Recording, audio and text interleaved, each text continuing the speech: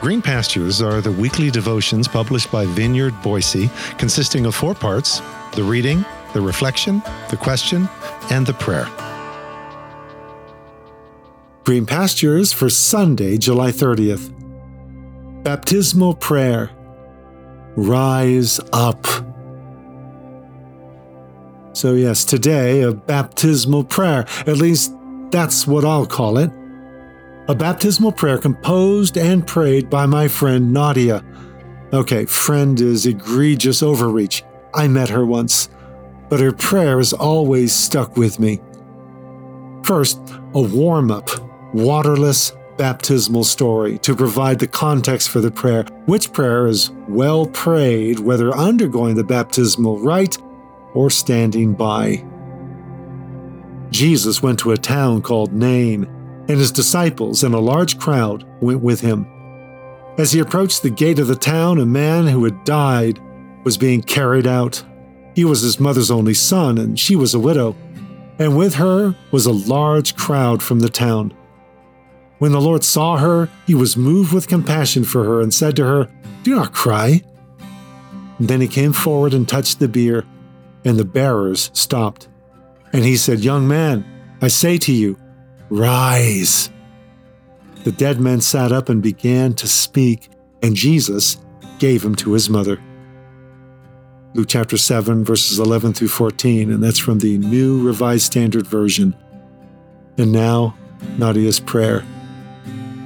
God of compassion, as you did in Nain, enter our city gates. Enter into the somber roads down which our hearses drive, and the glad streets down which our children run. Into the parks where the junkies shoot up and the yuppies listen to jazz. Walk uninvited into starter mansions and cheap motel rooms that charge by the hour.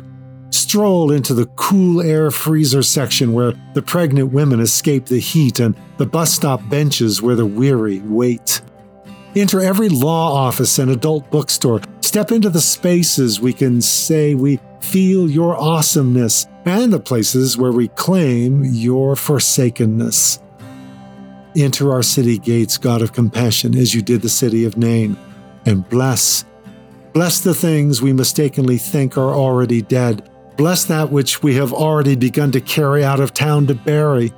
Bless our rocky marriages and our college-age kids who smoke too much pot. Bless the person at work whom we love to hate. Bless the chronically sick. Bless the one who has no one. Bless what we call insignificant and which you call magnificent. Bless it all and love what only you can love, the ugly, abandoned, and unsanitary, and the wash of humanity upon which you have nothing but a gleaming compassion when we have none. God of compassion, who saw the widow of Nain, we thank you for seeing us, for seeing our loneliness and our bravery, for seeing the times we can't say what we need to, for seeing the ones who have never felt like they are enough, but whom you know already are and always have been, for seeing the moments when we are more than we thought we could be, for seeing what no one else can or will. Thank you for seeing as beautiful what we call ugly. In your compassion, teach us to see each other. Reach out and raise us, God of compassion. Touch us as you did the wood on which the widow's son lay, and speak those same words to us. Young man, arise. Little girl, get up. To we who think we are not worthy to be loved and medicate ourselves with food and booze and shopping, say, rise up. To we who have been hurt by those who say they follow you, say, rise up. To those who feel unworthy of forgiveness, say, rise up. To the ones who care for the least of these and who feel too burnt out to keep going, say, rise up. To we who are holding on to resentments like a security blanket, say, rise up. To those who hide their failings behind their good works, say, rise up. To the unloved child who has no idea that one day they will change the world, say, rise up. And when again, God of compassion, you have raised the dead, when again you have made whole that which was broken, when again you have reached into the graves we dig ourselves and loved us back into life, don't stop there. Like the young man of Nain, help us to sit up and speak.